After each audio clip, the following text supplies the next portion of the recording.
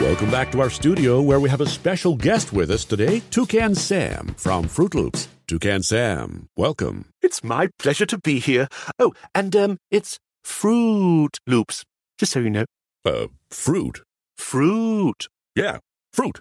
No, it's Fruit Loops. The same way you say studio. That's not how we say it.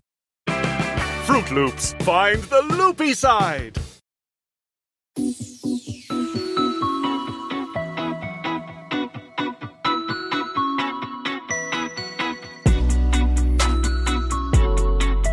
Welcome back to Pod Save the World. I'm Tommy Vitor. I'm Ben Rhodes. Welcome back. Back. How's it feeling? Feels great. Do you feel like we never left, man? Did you reduce emissions while you were there? Did you plant any trees in Glasgow? Yeah, my carbon offset's probably Your carbon count for my trip, which is probably net negative for the planet, but it was interesting. I hate when Republicans or the press do that cheap shot. It's like, how many flights were going to the climate? Yeah, it's like, listen, guys. In the scheme of things, like that, the people traveling to the climate change summit are not the ones causing. We're going to need today's infrastructure to deal with tomorrow's planet. That's just kind of how it works. Yeah, that's well said. Assholes. Yeah. We have an amazing show for you guys today. Our guest is Nima El-Bagir, who you've heard before on the show. She's CNN's senior international correspondent. She's done incredible reporting out of Ethiopia, Sudan, Nigeria, all kinds of places. We talked about all those topics with a particular focus on the civil war in Ethiopia. It's been over a year now, Ben.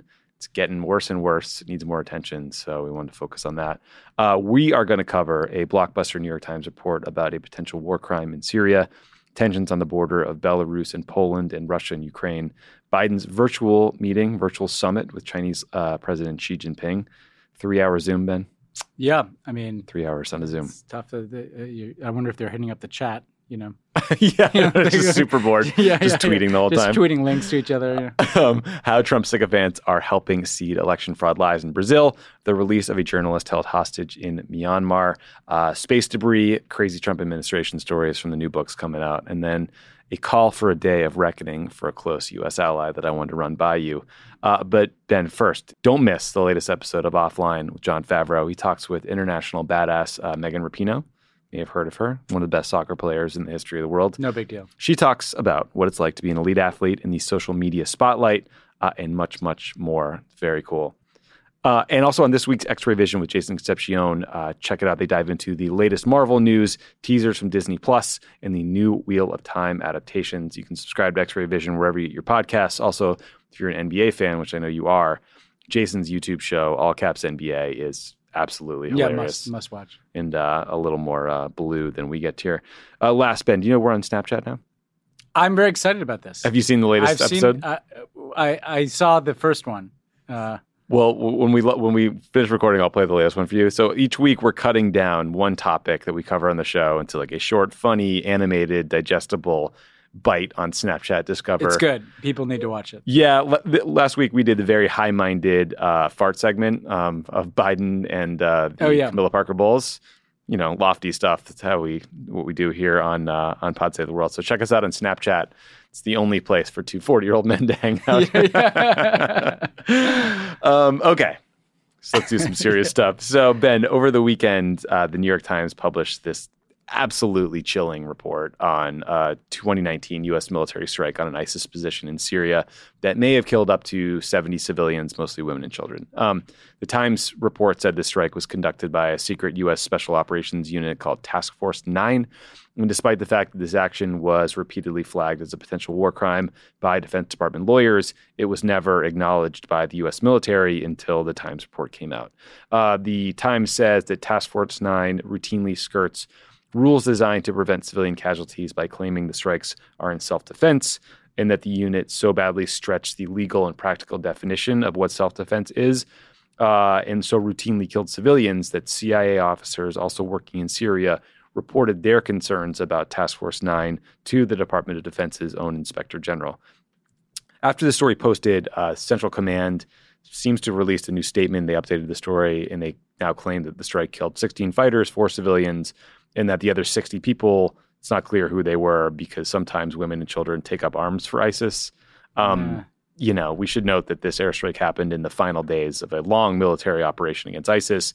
These people were completely pinned down in a 1 square mile area that certainly included ISIS fighters, but also tens of thousands of women and children.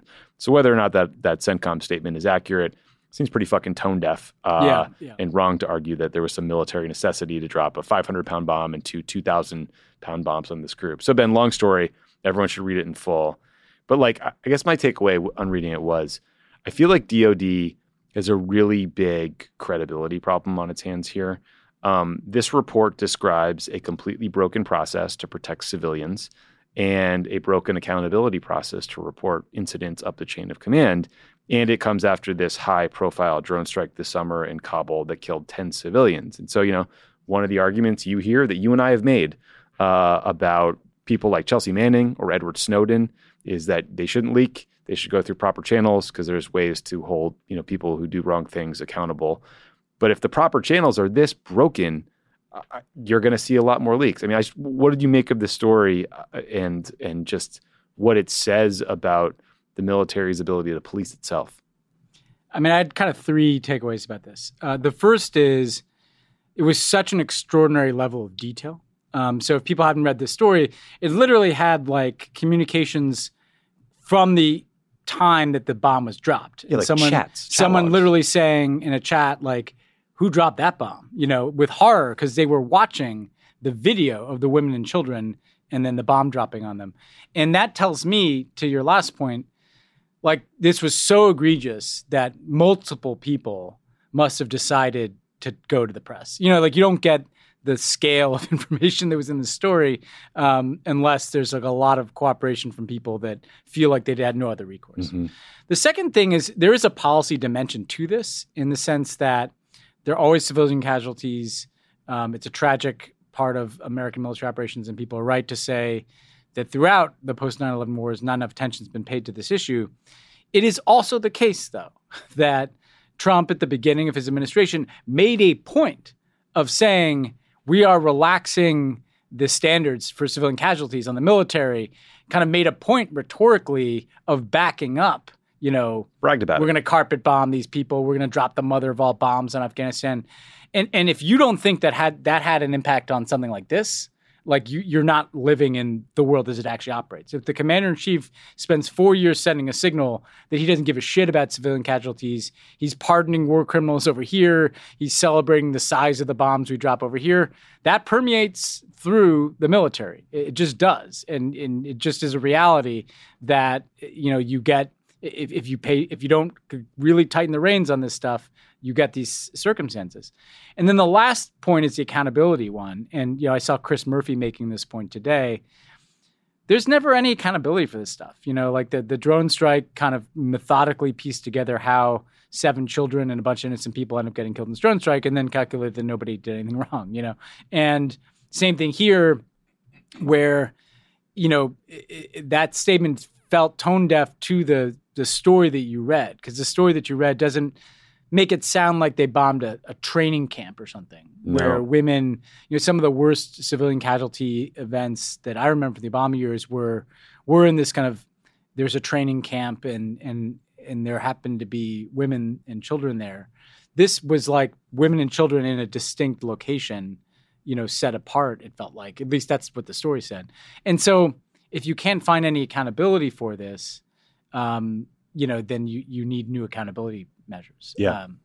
Yeah. And look, there are horrifying, tragic incidents that occurred during the Obama administration. There were weddings that were bombed. There was a time when the U.S. military accidentally shelled the Pakistani military. Like, as you said, the fog of war, mistakes were made. This just seems so egregious. And it seemed like there were two parallel actors fighting the same war on behalf of the U.S. coalition at the same time. There was like the standard group that were sort of watching this group through a drone feed. And then all of a sudden this Task Force 9, you know, plane, F-15 or whatever it was, comes through and drops bombs. And the one hand didn't know what the other hand was doing. So, of course, there's just going to be horrific results there. And, yeah, they got to figure this out. Yeah, and look, first principles here is that we should not be doing this in as many places as we are. Yeah. You know, like Somalia, Yemen, potentially Afghanistan. Like, clearly the balance of risk of civilian casualty and harm and kind of militarization of U.S. foreign policy outweighs the the occasional terrorist target we're able to take out. And so part of this is just dismantling some of this infrastructure. But I think in this case, most people would argue that like the ISIS campaign was a campaign that needed to be waged. But if you're going to be doing that, like it's in our interest, as well as, consistent with who we say we are in the world, to not be killing civilians like this. Yes. To the military's credit, after they completely botched that drone strike in the final days of Kabul, they put out all the information they had available. They did so, of course, after the New York Times investigation sort of unraveled the initial story that this was a righteous strike, that they hit some, ISIS infiltrator, whatever it was. They need to do the same thing here. And they need to do it real fast. Yeah, and we had this process at the end of the Obama administration where there was a reporting about civilian casualties publicly that then NGOs usually didn't like, but you had this debate and you shared data, and it was the closest you could get, I think, to having transparency around this stuff. And there was a compensation policy related to civilian casualties. Trump obviously got rid of all that. I think the Biden team needs to be looking at, if they're talking about ending the forever wars, like, part of it is much less of this kind of military activity and also much greater transparency about it. Yeah. Okay, let's turn to Belarus, because there's an incredibly tense situation, a dangerous situation on the border of Poland and Belarus right now.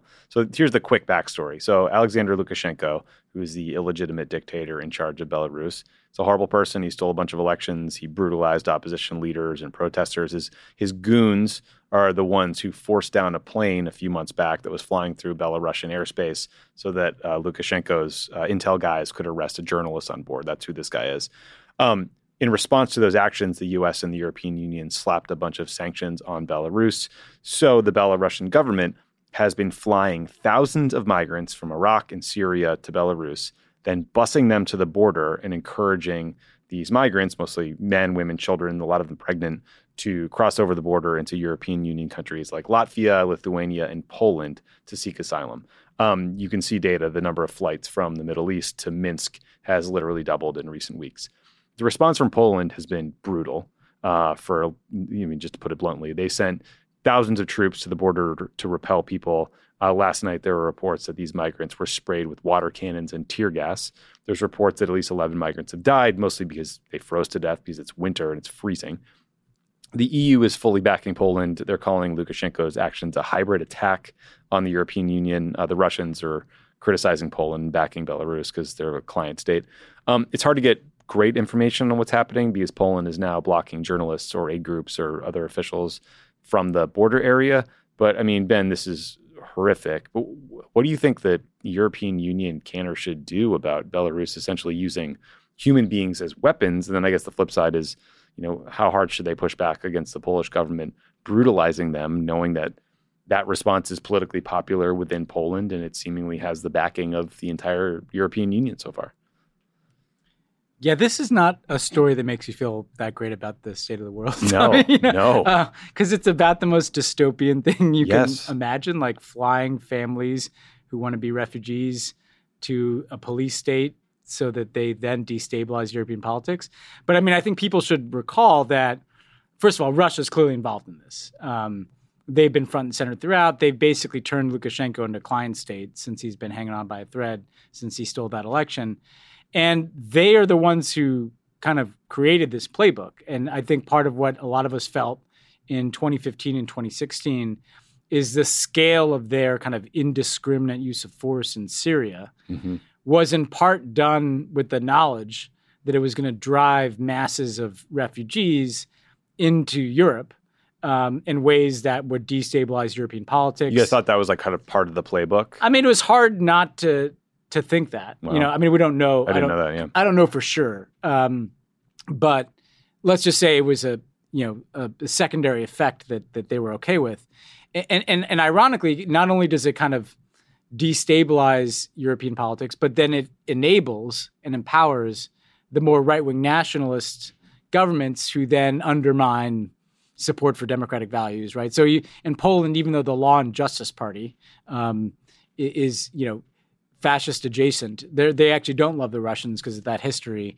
But still, the general strengthening of anti-immigrant right-wing nationalist parties across Europe is in their interest. So it's gross across the board and just shows you there's no bottom with like the Lukashenkos and Putins of the world, period. And I mean, look, I think there's not all that much. What they need to do is take a step back and figure out a more effective, humane migration policy. They have the same problem we do. Because what they've kind of been doing since the refugee crisis is like paying off Turkey and other countries to just create a buffer. Right. And I think Belarus is sort of part of that. And Belarus is part of that buffer because they're not in the EU proper. But so that's not the solution. So what they're realizing now is how much leverage they gave to those buffer states, and what they need is a more orderly process for processing asylum claims, determining how many people can be resettled, and determining how you deal in a humane fashion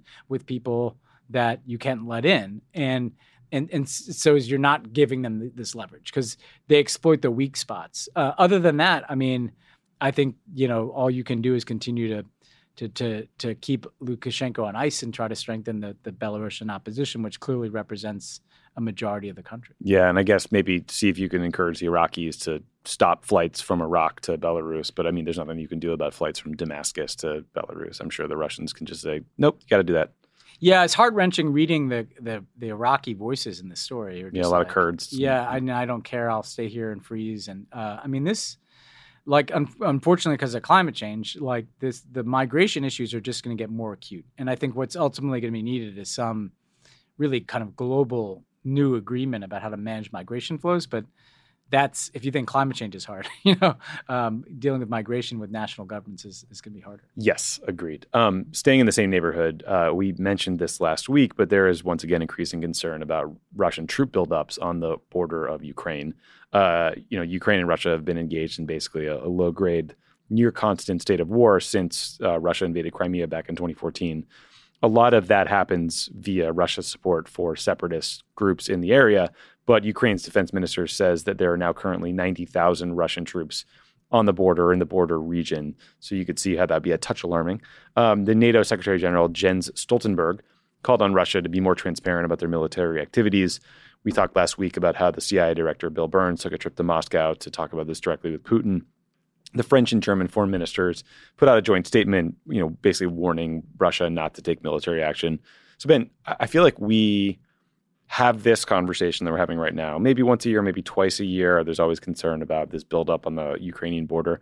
What do you think Putin's play is here? Is he lulling us into complacency? Is he just an aggressive asshole at all times, like keeping everybody off balance, something worse? Like, do you have a read on this?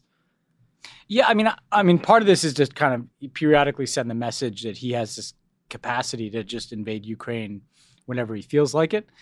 I think I was trying to think of a new way to talk about this. I mean, it's not unlike the dealing with the Republican Party, right? Like Putin, very similar, and I don't mean in like the kind of Russiagate sense. I mean in the sense that Putin plays by no rules, and we still kind of play by some rules, in this space. And so it's the same frustration you have where you think that the old playbook might moderate, the extreme behavior of Republicans here, and it never does. In fact, it gets worse. And to that end, I think we have to just be putting on the table much more unconventional responses than like just you might face some more sanctions, And one thing I've talked about is whether the United States should put on the table just a radical amount of transparency about what we know about Putin, his wealth, his associates, their wealth, just that's outside the normal rule book. But like this guy is way outside the rule book. Or I think, getting with the Europeans and being like, okay, what are the things that really hit directly? And then you start looking at like that pipeline through Germany, right? But because it just feels like we're playing, we have the old playbook of like sanctions and statements and which are important and, can have a deterrent effect. But he has to see a level of escalation that is a risk to him that goes beyond stuff that he's learned to live with, Yeah, he doesn't seem all that deterred. Yeah. I mean, he is, this, it's always hard to kind of judge what he hasn't done that he could, because presumably they had the military wherewithal to just like conquer Ukraine and try to annex it. Right. And he didn't do that. that may be because he thought there'd be like, an insurgency or something, but it may also just be because sanctions reached a point that he's like, okay, I can go this far, but I won't go farther. So it's always hard to judge when he's backing down because he's always pushing a little bit. But this is just, it's just a guy that doesn't recognize the rule book. And so it's like you're playing a game of international politics where there were these agreed upon rules, and suddenly one player decided that none of the rules apply anymore, and you're still kind of operating in it, and that makes it difficult. Yeah, and unlike here, every time he invades something, it gives him a little political bump. Yeah. I'm sure he likes it. It's good. Speaking of hard to deter people, let's talk about China. So on Monday, President Biden and Chinese President Xi Jinping talked on a video conference for 3 hours. Sounds absolutely brutal. This was their third conversation since Biden took office. All of them have been remote, I believe, because of COVID. The White House said that the two leaders discussed Afghanistan, North Korea, Iran, human rights, climate change, and Taiwan. Clearly, there was an effort around this, civets, the video call, to calm some of the rhetoric that we saw coming out of earlier meetings between Biden's team and Chinese officials that were insanely caustic. Biden also reaffirmed that there was no change to the U.S. policy when it comes to Taiwan. He raised some eyebrows during a recent CNN town hall when he said, yes, the U.S. would come to Taiwan's defense if attacked by China. Normally, the U.S. is ambiguous in that answer. We give Taiwan weapons and arm them in other ways, but you don't say that there would be a military response. The Biden-Xi conversation comes a few days after China surprised the COP26 climate summit attendees by saying they would do more to reduce climate emissions, including more clean energy, stopping deforestation, curbing methane emissions. Of course, that announcement is tempered by the reality that Chinese coal production is near an all-time high. So, Ben, I think it's worth sort of like thinking about what was new and notable out of that meeting. And then also more broadly, just stepping back and making sure leaders get that Xi Jinping recently has become one of the most powerful leaders in Chinese history. The list is basically Xi, Chairman Mao, and Deng Xiaoping. Mao was the founding father of modern China. Deng Xiaoping has kind of cleaned up his mess after he left, after the Cultural Revolution, and he pushed for the economic reforms that were key to China becoming the economic powerhouse that it is today. And now Xi is literally rewriting Chinese history to put himself in their company in that pantheon. So that's the context of this meeting. Ben, anything jump out to you from this conversation, the White House readouts around it, the climate announcement, like anything between the U.S. and China? Well, first of all, I think where you ended is really important. Like they just went through their process. I guess it's kind of like an election, except it's not. But of kind of revalidating Xi Jinping's rule. And in so doing, they basically, entrenched and elevated everything that he's doing. So yes, at the top line is like he's now in the pantheon with Mao and Deng Xiaoping, and he's updated Marxist thought for the 21st century. But within that, what that means is that all these moves, like much more state control over the economy and the tech sector, much more assertive in the foreign policy space, much more kind of nationalist, like this is, they've all agreed this is the direction. Like this is working. We want to do more of this, And he's very strong in that system. If there were any remaining, power bases or critics, like he is. They might be in jail by now. Them. Yeah. So this is a guy who's feeling very powerful right now, right? And feeling like he's going to be there after Joe Biden's gone, whenever that is, And that's a difficult place to be. I think in terms of if you listen in between the tea leaves, and man, that must have been a deadly 3-hour Zoom because with the Chinese, it's not a conversation. It's just like you're reading talking points to each other. So they're like reading talking points on a Zoom. I'm just imagining being on there and like trying to scroll through the boxes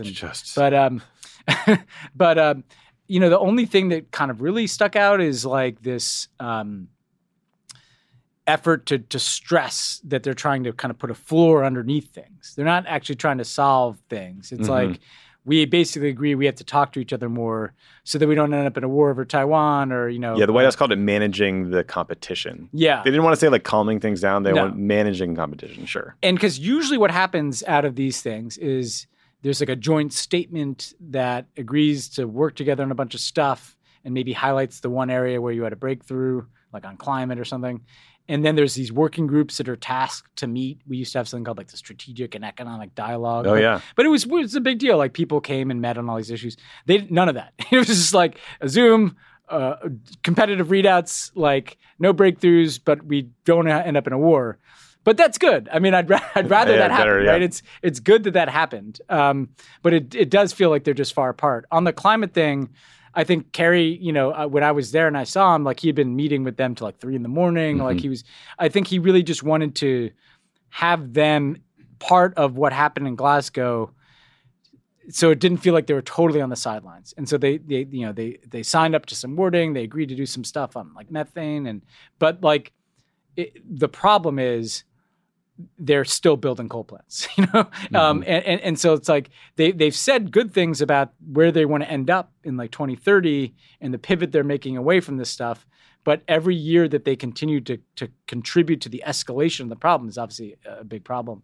And I guess the last thing I'd say is that the Biden team is clearly like preparing and not wanting to have this appear too positive.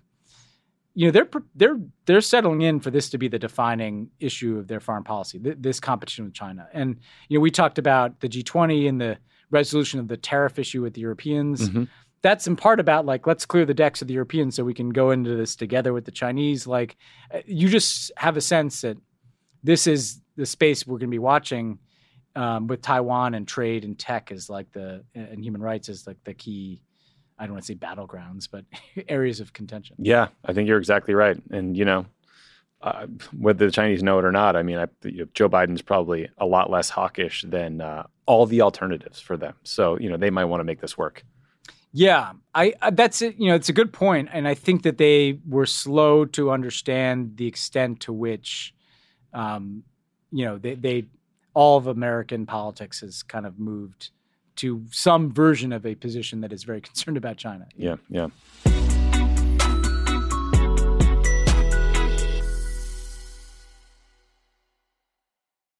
This show is sponsored by BetterHelp. We all carry around different stressors, big and small.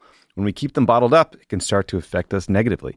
Therapy is a safe space to get things off your chest and to figure out how to work through whatever's weighing you down. If you're thinking of starting therapy, give BetterHelp a try. It's entirely online. It's designed to be convenient, flexible, and suited to your schedule. Just fill out a brief questionnaire to get matched with a licensed therapist and switch therapists anytime for no additional charge. Listen, if you're listening to Pod Save the World, you need some therapy. If you're watching the events around the world that might freak you out, got this election coming down the pike, there's a lot of stuff that people are stressed about, that are anxious about, stuff that makes you lose sleep, and therapy can help. Get it off your chest with BetterHelp. Visit BetterHelp.com/crookedworld. Go today to get 10% off your first month. That's BetterHelp, HELP.com/crookedworld.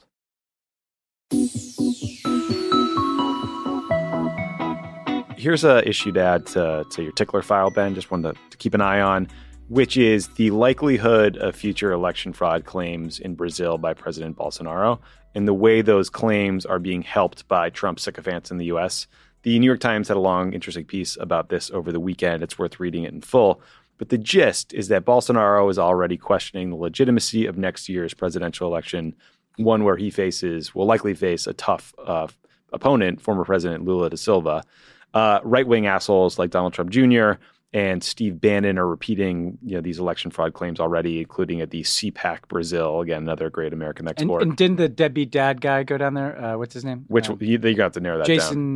Jason Miller. Yeah. Which deadbeat dad. Yeah. Bolsonaro is also importing, basically right-wing infrastructure. This is the best way to describe it. So Project Veritas, the guys who infiltrate, quote-unquote, liberal groups, said they're expanding to Brazil.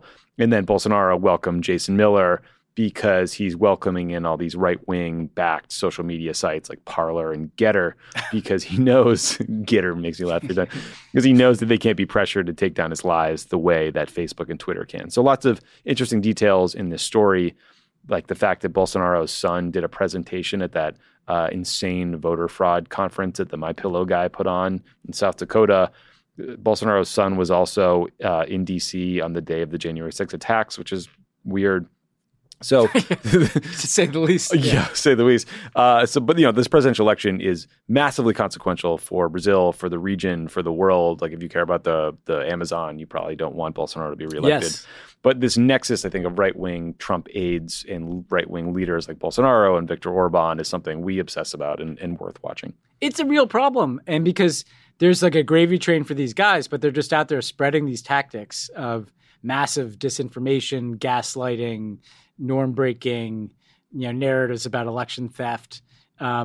And those guys, it's going to be like a revolving door down there between now and the election. Because at minimum for them, it's a grift. And at maximum, they help somebody steal an election or throw a country into chaos. So it's a big challenge. Bolsonaro is like the closest thing you get to like someone just like fully approximating and embracing Trumpism, And the stakes for a Lula victory down there are enormous because it's the future of democracy in South America. It's the future of the planet if the Amazon is destroyed. So the stakes can be higher. So, it can feel comical. The other thing is that there's like this crop of next gen, it's like the Netanyahu kid and the Bolsonaro kid and Don Jr. and the Duterte daughter and all that, There's some real shitty presidential kids out there. Yeah. I mean, what happened to just, I don't know. I mean, Sasha and Malia are pretty cool. Yeah, they're good. Then they're just normal kids. Yeah. They just have to go live your life. They're not trying to like swing elections and exporting nationalism. Yeah. They're not, seriously, like selling spyware for dad to the UAE. Like, go get a hobby. And that's the one thing, the Veritas thing. that had like the Eric Prince nexus. I think like that's some creepy shit. Like it's easy to laugh at it, but they actually know what they're doing and they're funded. Like they have money from God knows where. They have technology. They know how to create a conspiracy theory and spread it. They know how to get in Brazil. Last time they got in these WhatsApp groups, so it gets beyond even Facebook, like and Telegram too. Facebook adjacent there. So it's one of these things that you can laugh at because it is funny what a bunch of fucking assholes these guys are.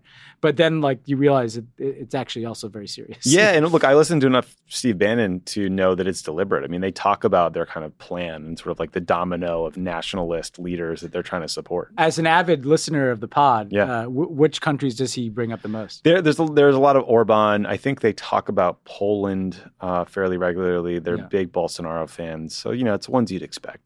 There's some summit coming up in Europe between like Salvini and Orban and the Poles. It just has all the makings of being a terrible thing. Oh, good. Yeah. Hopefully Richard Spencer will Bannon speak. Probably Bannon, what Glasgow was to me, like Bannon could do that. Like, I'm here with a young stormtrooper and I'll be following that up with an interview with Viktor Orban. He'll dial in from prison. Yeah, it'll be great. Him and Netanyahu's kid.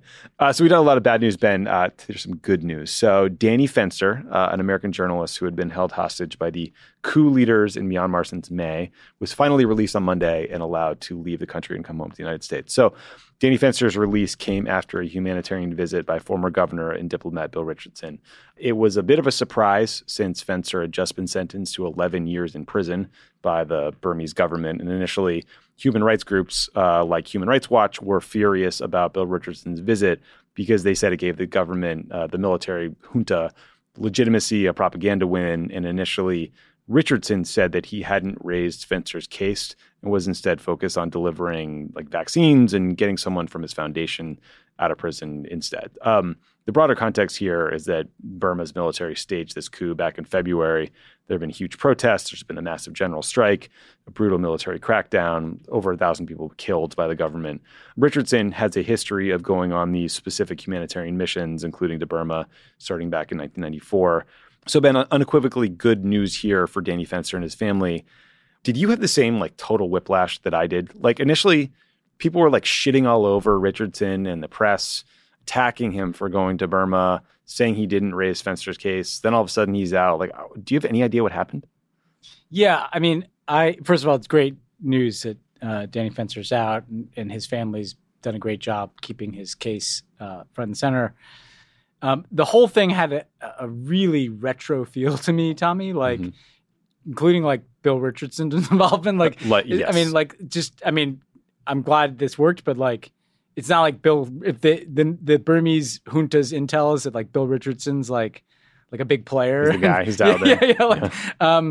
But because here's the thing that's kind of sad about it though. Like, this is the old feeling of like, this is this weird military junta hermit kingdom that is totally walled off, and periodically people like Bill Richardson fly there and one prisoner is released, and the problem with that is that so in terms of what happened, I think, a lot of governments are probably spending a lot of time raising this case and they do the sentence, but they like having high-profile media visits like Bill Richardson, so they kind of use that to address an issue that they were probably already trying to figure out some way to address. So and I saw that prison sentence, I thought, there's no way they're going to keep this guy in prison for this long. It's always something that they trade away for something, and it's usually some visit that is seen as legitimizing them.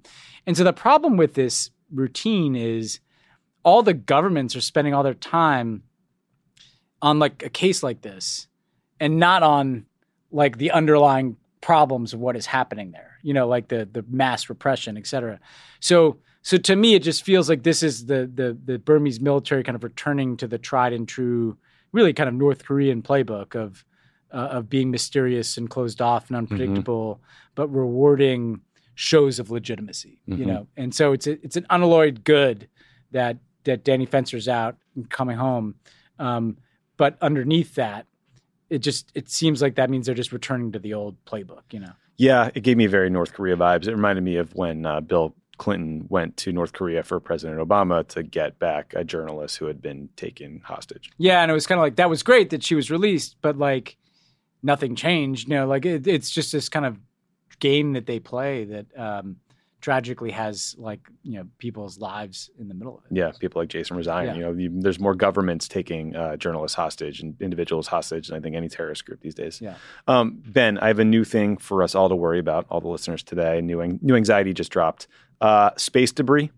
So on Monday, Russia reportedly tested an anti-satellite missile that blew up whatever target was. It was one of their own satellites, I believe, and scattered hundreds of thousands of pieces of space debris into space. 1,500 of them are big enough to track somehow. And I guess it was so concerning that the astronauts aboard the International Space Station had to take shelter for 2 hours as a precaution. 2 of those 4 astronauts are Russian, by the way. This, again, this was the Russian military blowing up one of their own satellites. It was not an American satellite blowing up, but not cool. And the Russian response is basically, chillax, leave us alone. We're going to do what we want. The U.S. Space Command says the debris will remain in orbit for years, potentially decades, and pose risk to all space travelers. So great. Super fun. Yeah. If you ever read about the amount of space junk up there, it's a little concerning. It does seem like there's a lot. Feels like someone needs to figure out how to clean that up. The angle I take Dyson vac or someone just invented. Doesn't it just burn up once it goes in? Can you just pull into orbit so I think torches? most of it just burns up in the atmosphere, but maybe you need a mini black hole up there. I don't know. Ooh. I think that one of the problems here, though, is you might hear this and be like, what the fuck are the Russians doing up there with these weapons? One of the reasons why there's not better rules governing what weapons you mess around with in space is that the United States has spent decades blocking that because we have this fetish for missile defense. Mm-hmm. So we have no, high horse to get on. Thank you, Reagan. Yeah, I mean, or just this kind of weird, this weird mythology that we can construct space-based missile defense that is like an iron dome over the entire United States. That is part of the reason, not the only reason. The Russians are obviously not been good actors at all in recent years, that there's not really a lot of norms and agreements and arms control governing what you do in space. Yeah, well, those monsters launched that poor fucking dog up there back in the day. I don't. Russia. Where was Space Force? I was asleep at the switch here. So my kid, was really into space, and I was reading her this book about the history of space and stuff. And so that starts with here are the rockets that have taken people into space, but it starts with the dog. And so I'm telling my daughter about this, and she's like, well, "What happened to the dog?" Tough. These are the kind of tough conversation. Answer. Right? Yeah. It's tough answers. Where do you go with that one? Heaven, Yeah. It's like heaven's always a safe vacation. Yeah, that's tough. Okay, well, now that we covered dead dogs, here's some crazy reports, Ben, for you about the last gasps of the Trump administration from John Carl's book. Is that a fun way to close? Yeah, after which I might have a few words about John Carl. Good. Okay. Good. So, there's 3 little distinct pieces. We can take them one at a time. The book says that after the election, where they're doing the whole Stop the Steal movement, Mike Flynn, former head of intelligence, former national security advisor for military intelligence head, former national security advisor for Donald Trump, now on the outside. Apparently, he called the Pentagon. He called a guy named Ezra Cohen Watnick, who's been discussed on this show. Cash Patel adjacent. Yes, and he told Ezra to fly back to the U.S. from some Middle East trip he had been taking and, I guess, prepare the military to seize the ballots and try to overturn the election. And I guess Ezra Cohen Watnick, according to this John Carl book, pushed back, said the election was over, said, Flynn sounded manic. And Flynn apparently screamed at him, "Don't be a quitter," and went nuts, and they've never spoken again. So, military coup was attempted. It's always sad when relationships like that sever over things like your incapacity to implement the military coup on behalf of a complete and utter fucking lunatic who was somehow a 3-star general and national security advisor and then pardoned by the president of the United States. Yeah. I like how Ezra Cohen Watnick was like, "Oh, he didn't sound like the man I knew." Like, what? He's been a lunatic for years. The guy's been completely insane for years and was taken far too seriously. I mean, like, part of what's so challenging about this, too, is that, like, life in general has basically been a massive troll of people with our politics for the last recent years. So there'll be things like, you'll start saying, and I think we talked at the time on this podcast in December, hey, we're hearing some bad shit about what Kash Patel and crew is doing over at DOD. And like, this feels like a coup. And people are like, don't be hysterical. Yes. Yep. And now it's like, we would like the United States military to seize the ballots, to overthrow the government, to install somebody.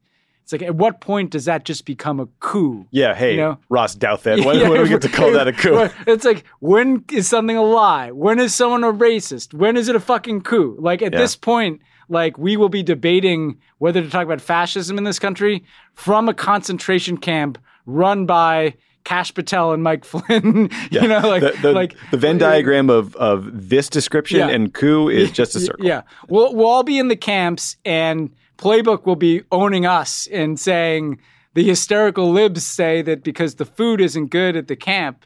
That anyway, it gets crazier. Here's another one for you. The book also reports that Sidney Powell called the same guy, Ezra Cohen Watnick, and told him that then CIA director. I wonder who the source for this was. I know. Gina Haspel, the CIA director. Sidney Powell said that she had been taken custody in Germany and that the DOD needed to launch a special operations mission to go get her. Powell thought that Gina Haspel was injured while trying to seize a computer server because 60-year-old CIA directors often personally go on like Mission Impossible type missions to seize a server. But this was, in Powell's mind, part of a conspiracy to overturn the election. Gina Haspel was part of it, and Powell wanted DOD to get the server and then force her to confess. Does that make you feel good? And this is someone who had like the ear of the President of the United States. It was in the Oval Office. In the Oval Office on a regular basis. For martial law. I mean, like how, like people next time, like God forbid, let's hope there's not next time. Could people just, instead of talking to John Carl or writing anonymous op-eds, could you just tell us when this is happening? Yeah, be useful in real time. Could somebody, because clearly a lot of people are interacting with this kind of information. Could you please just walk out and say, hey, the president's lawyer thinks that the CIA director is kidnapped in Germany and has something to do with the fucking election. Maybe someone should look into that. This last one, I think. Wait, I'm going to ask you a question. Please. What is more concerning to you? The people who actually believe these conspiracy theories or people who, like, because what you're seeing with Sidney Powell and the My Pillow guys, they seem to like believe them, or the people that like are so cynical, like Bannon probably, that he's just manipulating. Like, who is scarier to you? I think that's a really hard question. As a Bannon aficionado. Yeah, I think Bannon knows that Trump is a shameless idiot, and he'll just use whatever mouthpiece is available to him. I think Trump genuinely talks himself into believing these conspiracy theories. Feels like it. And I think the thing that makes me the most unsettled is the way that reality just sort of like acquiesces around him in the form of the Republican Party. So, and here's why that's so scary, because Donald Trump could be president again. It's probably like a 50% chance, right? People who believe conspiracy theories and talk them into them, like, act on those beliefs. Oh, yeah. All the time. So actually, I used to think it was scarier when people were so cynical that they just manipulated them. But like, actually now I'm flipping because these people are fucking batshit crazy. Yeah. And what you need to know about the rhetoric, on the sort of the Bannon podcasts or all these white nationalist groups is it's all apocalyptic. It's all end of days. It's all existential. Like we kill them or they kill us kind of vibe. And of course someone's going to act on that. You got me listening to that. That's some, that's like a rabbit hole, man. It's dark. Because I used to always say and I used to go to the websites. I used to go to like Breitbart all the time and stuff. Just check that out, And what you want to tell people is like all these libs, were like, oh, Fox is, so bad. It's like Fox is like soft gateway drug, man. Yes, it gets real worse. Yeah. It's Fox is an edible after school one day, and then all of a sudden you're like, you're doing heroin, man. Yes. This is the last one that really freaked me out. So the final guy, the acting Secretary of Defense at the very end of the Trump administration, Christopher Miller, said that his strategy to dissuade Trump from attacking Iran was to act like, quote, a fucking madman and like push really hard, walk him through all the grisly details of what a strike against Iran's nuclear facilities would entail.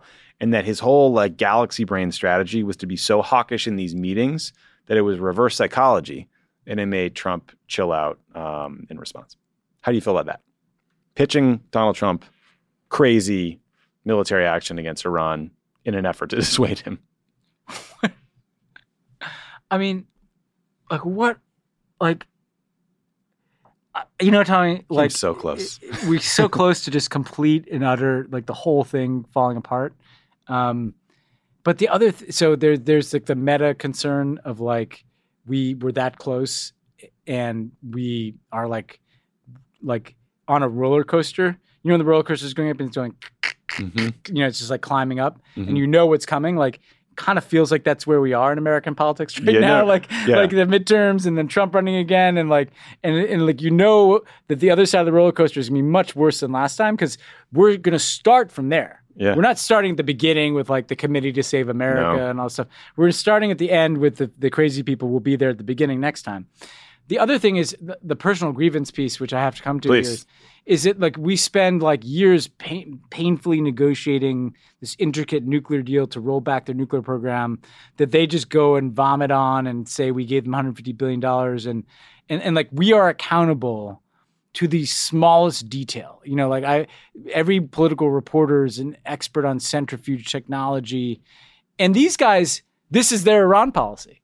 And like received far less scrutiny than our Iran policy. Like the mainstream media like gave us a fucking colonoscopy every day for the last year and a half of the Obama administration after we conclude the Iran nuclear deal in a way that they never once scrutinized the complete lunatic fringe policymaking that continues to be the policy and approach of the Republican Party, such that to avoid the logic of their own policy, which is we're going to war with Iran, we have to act like Dr. Strangelove? Like that was it. All right, man. I mean, I give up. What's the point? Why did I work? Why did I go to work for like what? Like some days you're just like, what was that about? No, I had a good time. I did have a good time. Last thing for you, Ben. I want to close with some audio that I want you to hear and then just react to and see if you agree. I'm going to ask those same lecturing politicians and media members a question now. When do we deploy troops to Australia? When do we invade Australia and free an oppressed people who are suffering under a totalitarian regime? When do we spend trillions of dollars to spread democracy in Australia? So, Ben, that was noted military strategist Candace Owens. She is talking about the fact that parts of Australia have been in lockdown because of COVID, on again, off again, for a long time. Do you think it follows logically or is appropriate for the U.S. military to invade? I just don't know why it's taken so long to reach the point. Been asleep at the switch. I mean, part of what you're seeing here is this kind of complete globalization of stupid, where the kind of far-right conspiracy theory that leads to people thinking it's cool to like walk into a supermarket or an airplane and like punch a flight attendant in the face because they're oppressed by mask mandates or vaccine requirements. That's happening in Australia now. And there are these really intense protests. You know, what a coincidence in a country where Rupert Murdoch has broken the media and you have like a right-wing ecosystem there. But so Candace Owens is probably in like dramatic, you know, weird media echo chambers of people that feel like freedom itself is being extinguished by these mandates. And, you know, logically, it would follow that you would want to launch a multi-trillion-dollar amphibious invasion of Australia to bring it to heel, which, you know, you'll recall we talked on this show about our sunbathers, you know, nude sunbathers How could I forget? Who needed to go into the woods and be rescued by helicopters, and we could never determine precisely what substance or reason was behind that. Yeah, maybe, we assumed mushrooms. Maybe they were a little ahead of things. Maybe there's a school of thought that mushrooms kind of opened up your mind to premonition. that may be the case here. They're the Australian Cassandra. They were sounding the alarm on the U.S. military invasion. Maybe that's what the AUKUS is. We're not giving them nuclear subs. We're sending them over there to do some business. You may have cracked the code. Did we just galaxy brain this shit? I think we just galaxy brained the shit out of this. Well, I think we learned something today. Well, thank you, Candace, for your thoughtful military leadership. A conspiracy theories out there, if you want to really dissect the AUKUS acronym to find the code for when the invasion is going to happen, it may be embedded within the structure of those letters. Or just listen to Al Jazeera backwards. That'll do it too. Before we conclude, did you want to riff on John Carl's book? I mean, I probably shouldn't do this, but I know. I will point out, okay, so John Carl, you and I worked with him a lot, engaged with him a lot, was always, let's just say, well-sourced in the Republican Party, right? Like, that was more where he was getting his stuff from. And like an incredibly credulous Benghazi reporter. I mean, really kept that in the briefing room day after day. And what happened to me is an email was leaked to him in which I basically intervened in the critical time after the attack to tell the government to side with the State Department and Hillary's version of what happened. And this email came out and it caused a fucking shitstorm. And I got canceled like 9 million times. I had a Fox News camera crew outside my house, like following me to my dry cleaning like a criminal. And then I went back and I found the actual email. And I didn't say that at all. The actual email said, actually, we have to take every agency's concerns into account, blah, blah, blah. Very boring email. And had it physically been altered when it was handed to him? It had physically been altered by the Republican staff, right? No apology, no acknowledgement really of error. How do you fuck something up that badly and not acknowledge it and not apologize? He said that his sources, and there's a reason I'm doing this, because I get along fine with John Carl. I've done but accountability goes both ways. But my point is this though, is that because he said that, well, my sources were going off of notes that they'd taken and reading emails and this, blah, blah, blah. That doesn't matter. But the point I'm making is a lot of these reporters were there. Like, this didn't start in 2016. The Benghazi stuff, like the same, he's reporting on conspiracy theories, the same people, Ezra Cohen, Watnick, Michael Flynn. Yeah. I'm sure were sources back in the day. Oh, absolutely. They were when all like Devin it was Nunes all like, people. here's some Benghazi's juice to keep that story juiced, right? And I just hope that there's some reflection that none of that is on the level. That the godfather of whatever, of Stop the Steal was Benghazi. It was like, and so obviously I have a personal perspective on this, but it's not even to single out John Carl. It's just like the whole reporting on this kind of treats these as these like novel conspiracy theories that pop up, when in fact the infrastructure of deploying conspiracy theories backed by Republican elected officials, disseminated on a mass scale by Republican social media leaning platforms, has been there since it was being fed to people in 2012, 13, 14, 15, when it was Benghazi or Hillary's server. Birther. And I wish somebody would acknowledge that and write that book, that like, here's the history of how they built this machinery that we too often in the mainstream media allowed ourselves to validate. Because when they start raising that in the briefing room,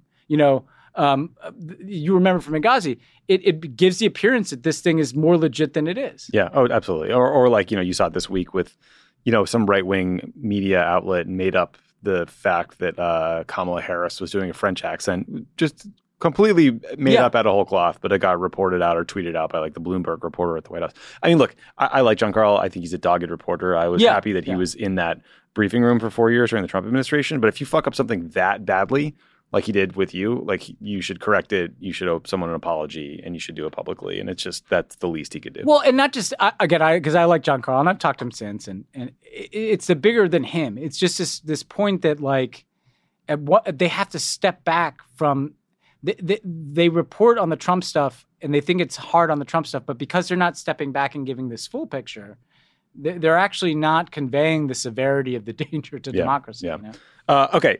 When we come back, we will have my conversation with Nima El-Bagir from CNN. We're going to talk about Ethiopia, Sudan, Nigeria. So stick around for that.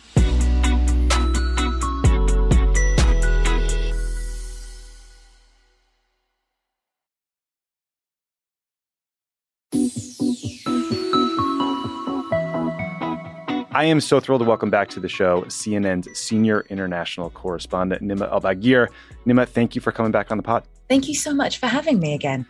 So I know you literally just hosted a panel conversation about this topic, Ethiopia, with Senator Chris Coons and Senator Tom Tillis, this bipartisan group. So that's exciting. And I'd love to get into that a little bit in a minute. But I'm grateful that you came on today because we're like a year into this civil war in Ethiopia. It is becoming catastrophic. And I feel like almost no one is talking about it. And it's kind of making me lose my mind. So just to give listeners a bit of background on what's happening. Right? So the Ethiopian government, at times with support from Eritrea, has been fighting against the Tigray People's Liberation Front, or TPLF, since about November of 2020. The thing to know about the TPLF, they used to be in charge. They were in charge for like 30 years until there were a bunch of protests that pushed them out in 2018. And then Abiy Ahmed, who's now the prime minister, came to power. So just to speed it up a bit, the fighting has ebbed and flowed since November of last year. There's been reports of atrocities and war crimes on both sides. At times, it seemed like the Ethiopian government was going to win in a rout, but the TPLF has managed to launch this counteroffensive. And the latest reports are that TPLF-led forces are marching towards Addis Ababa, the capital of Ethiopia, a country of 115, 120 million people. So sorry for the long windup, but just to pause there. Anything I left out, and just given how hard it is to get accurate information out of Ethiopia, I mean, what do we actually know about this potential counteroffensive hitting the capital of Ethiopia? Well, the counteroffensive is really interesting because it's the result of an alliance between the Tigrayans, who are the minority ethnic group, so are the smallest in number, and the Oromo, who are one of the largest, if not the largest ethnic group. And why this is important is because of a lot of the land that the Oromo claim and is part of the Oromo nation is around Addis. So when we think about these combined forces marching towards the capital, they don't literally have to march towards the capital. They now have allies and close comrades in arms in that territory, very close on the outskirts of Tigray. And what I found really interesting is when we reached out to ask questions about that, the TPLF were very keen to downplay that narrative, that they are in essence on the outskirts of the capital, right? Because the people they are allied with control a lot of that territory. They didn't really want to talk about that. And I think it's because what they're hoping is that if they downplay what an upper hand they have militarily, the Ethiopian government knows that they have that upper hand currently, that the US will still allow for some kind of negotiating mediation process that doesn't do too much damage to the TPLF and the forces around them. I think it's important to say that luckily for the world and for those who care about what's happening in Ethiopia, the TPLF and those allied with them continue to say that they want to mediate. Now, of course, saying you want mediation and negotiation is very different from whatever provisos you put on mediation and negotiation. So I think that's one very important point, is that we now have this alliance that has really tipped the balance of power in this. And that's why you've seen a renewed call for civilians to arm themselves. The horrifying imagery of vigilante groups in high-vis vests pointing out ethnic Tigrayans to be picked up by authorities and in what the UN has called, and the UN Human Rights Commission has often been slow to come out and censure the Ethiopians, but the UN has called this mass arbitrary, ethnically motivated arrests. They think it's over 1,000 just in Addis alone. The other key issue is the use of food as a weapon of war, right, which we've spoken about before. And I think really is where it is very difficult to equivocate. There's a lot said about who started this. Well, the TPLF attacked the Northern Command, the Ethiopian Army's Northern Command first. They say it was an action they needed to take before they were attacked. It's very important not to fall into moral equivalence. At the end of the day, both sides have been accused credibly of war crimes. But what we know is that one side, the Ethiopian government, are absolutely blockading from a humanitarian perspective, Tigray. And the scary thing is that we have no idea of the numbers of people who are dying and could die. A rough estimate is over 400,000 in starvation, 2 million on the precipice of starvation. But nobody knows. Nobody's being allowed in. The Ethiopian government is obstructing data gathering. They're not releasing the data they have. That's kind of, for me, the crux of this issue. Who is using starvation as a weapon of war? And have been doing it for months, I believe, right? I mean, I saw that on Monday, the United Nations said they would allocate $40 million in aid for Ethiopia. That seems like, I don't know, a drop in the bucket. I don't know if you could get that aid to people, but what's your sense of how far that might go? Well, every day you need something like 140 something trucks coming into Tigray because the resources in Tigray have been completely depleted. So you're already talking about a very expensive operation because the obstruction, the blockade means that there is no fuel, there is no ability to transfer cash into Tigray. So aid agencies need to get the Ethiopian government's permission and their access to fuel and their permission to take in cash. So it makes everything exponentially more expensive. So 40 million doesn't feel like a lot in that context. But in any context, 40 million that you have no permission or approval to utilize. And we keep hearing the same things. The Ethiopian government has promised the UN that they will allow access.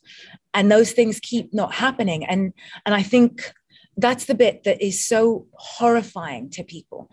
And I raised this in the conversation with Senator Tillis and Senator Coons. I was like, we can talk about what a difficult position this is for the US. They are seeking to be a credible mediator between the two sides. And that means having to continuously say, we're not biased here. Both sides are guilty, right? To maintain that credibility with both parties. But tonight, when we go to sleep, there are people who are going to go to sleep hungry and potentially not wake up. And that reality has persisted since July, since the summer. And we're now in November. And I asked Senator Coons, at what point does the administration have to make the hard decision that they will have to give away a little bit of their ability to mediate and negotiate in return for threatening and sanctioning in order to save lives now? Yeah, I mean, interestingly, Chris Coons is very close to Joe Biden. I believe he flew to Addis to pass a message from Biden along to Prime Minister Abiy Ahmed several months ago. So he's someone who's very much a key player in this whole conversation. I mean, you brought up the Biden administration. They have taken this series of steps to push for a ceasefire. Most of their leverage, I think, in their mind to date has been, okay, let's pressure the Ethiopian government, let's pressure the Eritrean government. So Biden pushed to get Ethiopia on the agenda at the G7. They've rolled out some sanctions. They've prepared for more sanctions. They've recently taken steps that might cut off Ethiopia's access to some important trade benefits. Tony Blinken, the Secretary of State, just left on a 5-day trip to Africa that I believe starts in Kenya, where this topic will be the focus. Are there more steps? I mean, you sort of hinted at it. Are there more steps that experts think Biden needs to take now? And then just to make this more complicated, like what leverage does the U.S. have or the international community have to pressure the TPLF or these other, factions that they're aligned with? Yeah. Well, I think one key issue is that the Ethiopians, for them, their relationship with the U.S. is all important. And they consistently say, we have a great partnership and a great relationship with the US. So how much can you tip your hand in that? I think you have to look to whether the other side of that relationship has been a credible partner. And I raised this with Senator Coons. I said, it took you traveling as President Biden's emissary to get the Ethiopians to admit that they were allied with the Eritreans. They had denied that for months. You went in March, or he actually predated his conversations with Prime Minister Abe. He said that he actually reached out to Prime Minister Abe at the end of last year and asked him whether this was going to end in the way that Prime Minister Abe hoped it would, that there would be a military resolution to their problems with the TPLF. And he said Prime Minister Abe promised him there would be. We know how that turned out. But I said, you went in March, you were given promises and commitments. You then publicly in April acknowledged your disappointment. You publicly make that statement that those commitments had not been met. we are now in November. At what point are there consequences to Ethiopia for misleading the international community?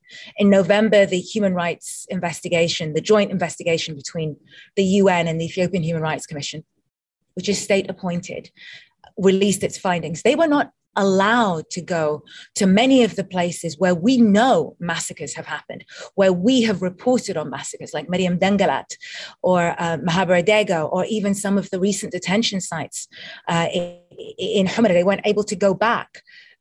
So really, you have to ask yourself, what benefit are we gaining other than to give Prime Minister Abiy Ahmed a modesty veil? He gets to say that he is still engaging with the international community. And at what point does that become too costly to the international community in terms of lives lost? David Simon, who runs the Yale Genocide Studies program, had a really interesting point. And he said that there are parallels in terms of the onward march that happened in Rwanda towards genocide with regards to a UN Security Council member at that point in the Rwanda context. It was France obstructing any kind of serious movement or sanction or even designating Rwanda a genocide. Mm-hmm. In the Ethiopian context, you have Russia and China. But he also said the other really scary context is Yugoslavia. Mm-hmm. And the idea that you could have that balkanization in the Horn of Africa should be terrifying to everyone, especially given what's happening in Sudan right now. And I guess maybe I am a little emotional when I speak about this, because that's the question we keep being asked by victims and their family members. When are we going to hear anything other than concern from the US? Because even the sanctions that we've spoken about, they sanctioned the Eritreans twice now. They have really intentionally not sanctioned Ethiopia to maintain that kind of ace in their pocket. They eventually, after we reported on it twice, started the clock on the revocation of the market access through AGOA. But we have reached out to the State Department to consistently ask when we should expect, we, the press, the world should expect some kind of response on whether the question of whether or not they believe that what is happening in Ethiopia is genocide, their genocide designation. That's been since June. We've been told to expect it soon. There is clearly a continuous effort by the Biden administration to maintain the ability to mediate. But given what we have just come out of in terms of 4 years of isolationism and President Trump and the loss of this sense of US moral leadership, can the US afford stepping back from the moral question? I mean, I want to ask you this question from a geopolitical perspective. Can the US afford to be seen to have lost the moral high ground on this? No, I mean, I think the answer is no. It should be no. And I think in the context of your last answer, you sort of touched on two of the nightmare scenarios that I keep hearing. One is comparisons to the 1994 Rwandan genocide, where 800,000 people were massacred. The other is, and this speaks to the complexity of it, which is, some writers have speculated that the TPLF's ultimate goal, because they are this smaller group of people within a big country, would be to take Addis, the capital, and basically break the country up and push all these smaller ethnic regions to secede and balkanize the country, which would lead to mass migration, potential ethnic conflict. I mean, it sounds horrific. And I guess what I'm struggling with is, if that's the goal of the TPLF, where the pressure is. I don't know. I don't know what to do. I don't know what to do. Yeah. No, I think everybody I've spoken to would say to you, welcome to the club. I mean, even Senator Tillis and Senator Tillis, interestingly, as the Republican in the Senate Human Rights Caucus, was pretty blunt that he feels that there should be sanctions on the Prime Minister, that Prime Minister Abiy Ahmed, given the relationship and the mutual economic benefits that come from that relationship, should feel the pain personally if that saves lives. Senator Coons was a bit more, I don't want to say reticent, because I think that's doing him a disservice, but I think he was a little bit more kind of realpolitik with perhaps his understanding of what the conversations are currently inside the Biden administration. But I do think that you have the potential for those two nightmare scenarios in Ethiopia, because similar to Rwanda, you have the kind of the communities living side by side and intermingled inside Addis, which is very similar to what happened in Rwanda. But then similar to what happened in the Balkans, you have the separate ethnic regions that are distinct. So you have the potential for ethnic minorities in those regions, whether the Amhara in Tigray and Oromia regions now, or vice versa, them being targeted. And we've seen that with the reports of retaliation. So you basically have both nightmare scenarios, and you have the explosions today in Uganda and these concerns that ISIS was responsible. You have what's happening in Somalia and the potential for a terror footprint there. You have Sudan. I don't envy the person who has to make the decision. I just believe that the biggest risk the US is currently taking is the loss of political capital with the Tigrayan leadership. Because lest we forget, the Tigrayans withdrew from the towns and cities, I think calculating that it would allow them to say to the international community, well, we stepped back and we waited to see what would play out, and we wouldn't allow our civilians to be caught in conflict, but our civilians were targeted anyway. So after 7 months of inaction at that point from the global community, we stepped back in and we retook Mekelle. I think it was in a space of less than a week. So I think that's the worry, is if the TPLF continues to feel that the global community leaves them no option other than a military solution, then you could potentially see fighting in the streets of Addis. Yeah, and I think the sort of lesson from history is that once conflicts reach a sort of ethnic, religious, sectarian flavor, whether it's in Ethiopia or Northern Ireland or Pakistan, it's very hard to unring that bell and sort of get that back under control. So I do think it speaks to the need to move quickly. You mentioned the sort of broader regional context. I mean, neighboring Sudan has been dealing with a military coup since late October. There have been these massive protests. There have been government crackdowns. Do you have a sense of what the latest is on the ground? Any hope of a peaceful resolution? And are these refugee flows making that more challenging, sort of out of Ethiopia into Sudan and South Sudan? See, the burden of the refugee flows has had an impact, especially on the east of Sudan, and it's had an impact economically, which I think the heartbreaking part, which we've discussed before, is that Sudanese continue to host Tigrayan refugees. There is a sense that the Sudanese have stepped in where the UNHCR and other UN agencies have failed to step in, but that burden has been felt and has been destabilizing. What we're hearing really worryingly is that there has been a mass crackdown, targeting of journalists, armed men picking up journalists from the street. One editor of a very prominent Sudanese newspaper, a Sudani, was chased down by armed men, and they tried to get him to sign an affidavit saying, and this is interesting, the language they used was interesting, that he wouldn't bring the military into ill repute, which under al-Bashir carried a death sentence. So it's effectively sedition. So all of this old language is coming back in. I'm really worried about tomorrow, Wednesday, which is there's going to be a mass demonstration planned because the protesters are very committed to crossing the bridges and trying to meet in front of the Republican Palace in the center of Khartoum. And the military is just as committed to obstructing those bridges. So I think the world really needs to be watching closely, because what the sense I'm getting is that from speaking to when we can with the internet cut off and the phone network limited, speaking to friends and family in Sudan, the sense we're getting is that the generals think if they can only quash the civilian protest movement, then they can force the world to acknowledge them, and it will be business as usual. Yep.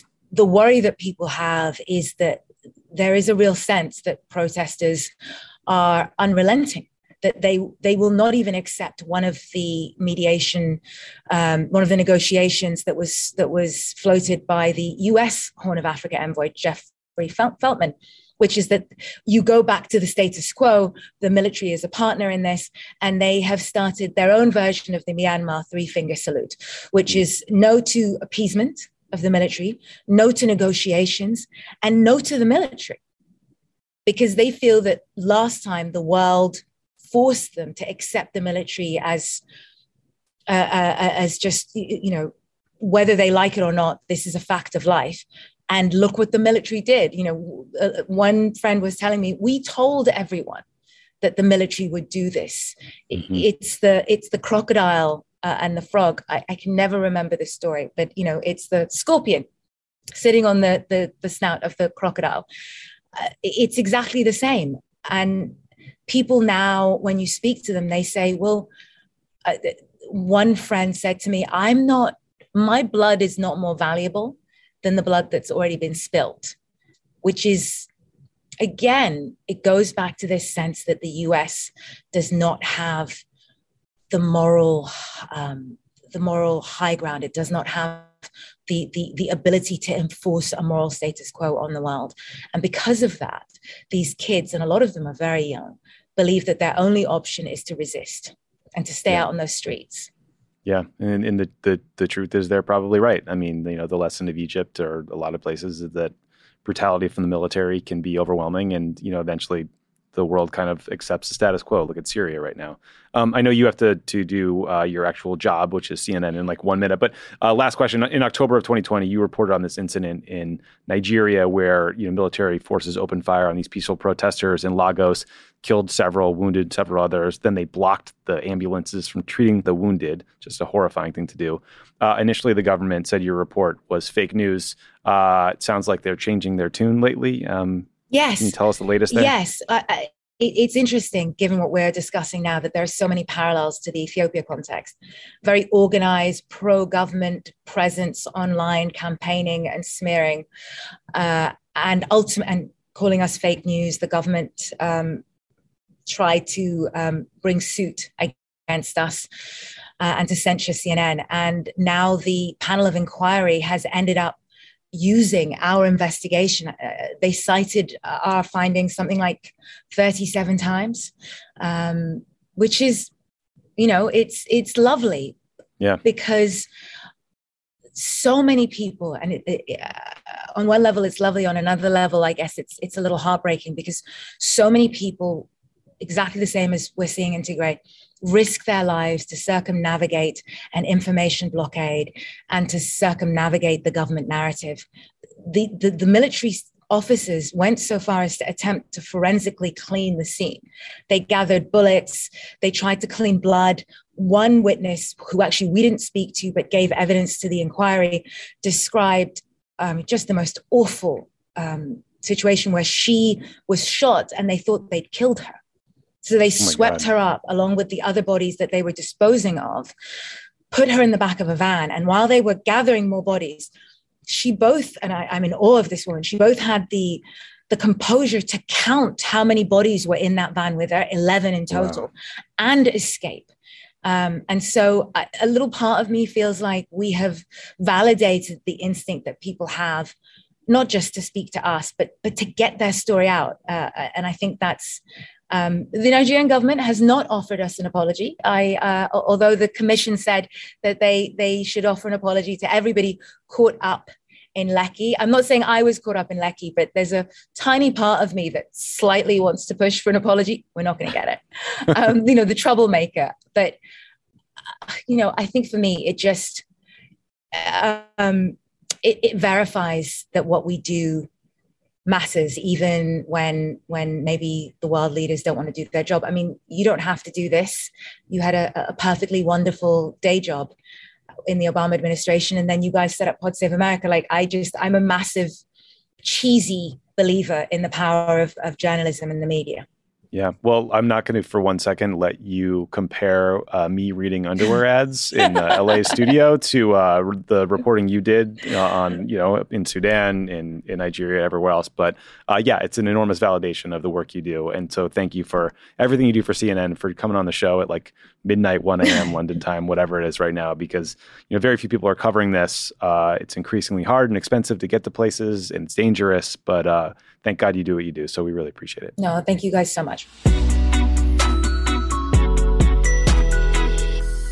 Thanks again to Nimba for doing the show. Thanks again to the people of Australia for solidarity, guys. Solidarity. We got your back. We got your back. I mean, I don't know how many divisions Candace Owens had. I guess if Trump wins, though, she could be Secretary of Defense. And she probably has the Daily Wire's full backing, their militia force that they can send over there. Yeah. We'll see. Anyway, that's all we got for today. Talk to you next week. See ya.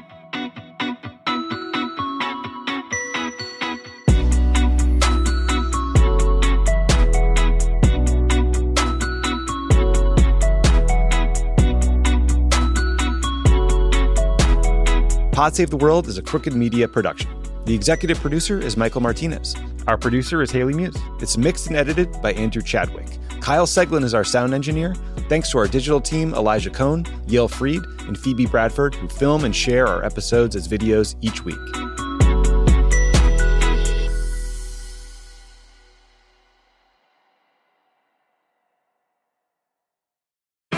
Welcome back to our studio where we have a special guest with us today, Toucan Sam from Fruit Loops. Toucan Sam, welcome. It's my pleasure to be here.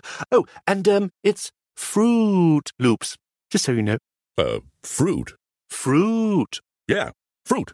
No, it's Fruit Loops. The same way you say studio. That's not how we say it. Fruit Loops, find the loopy side.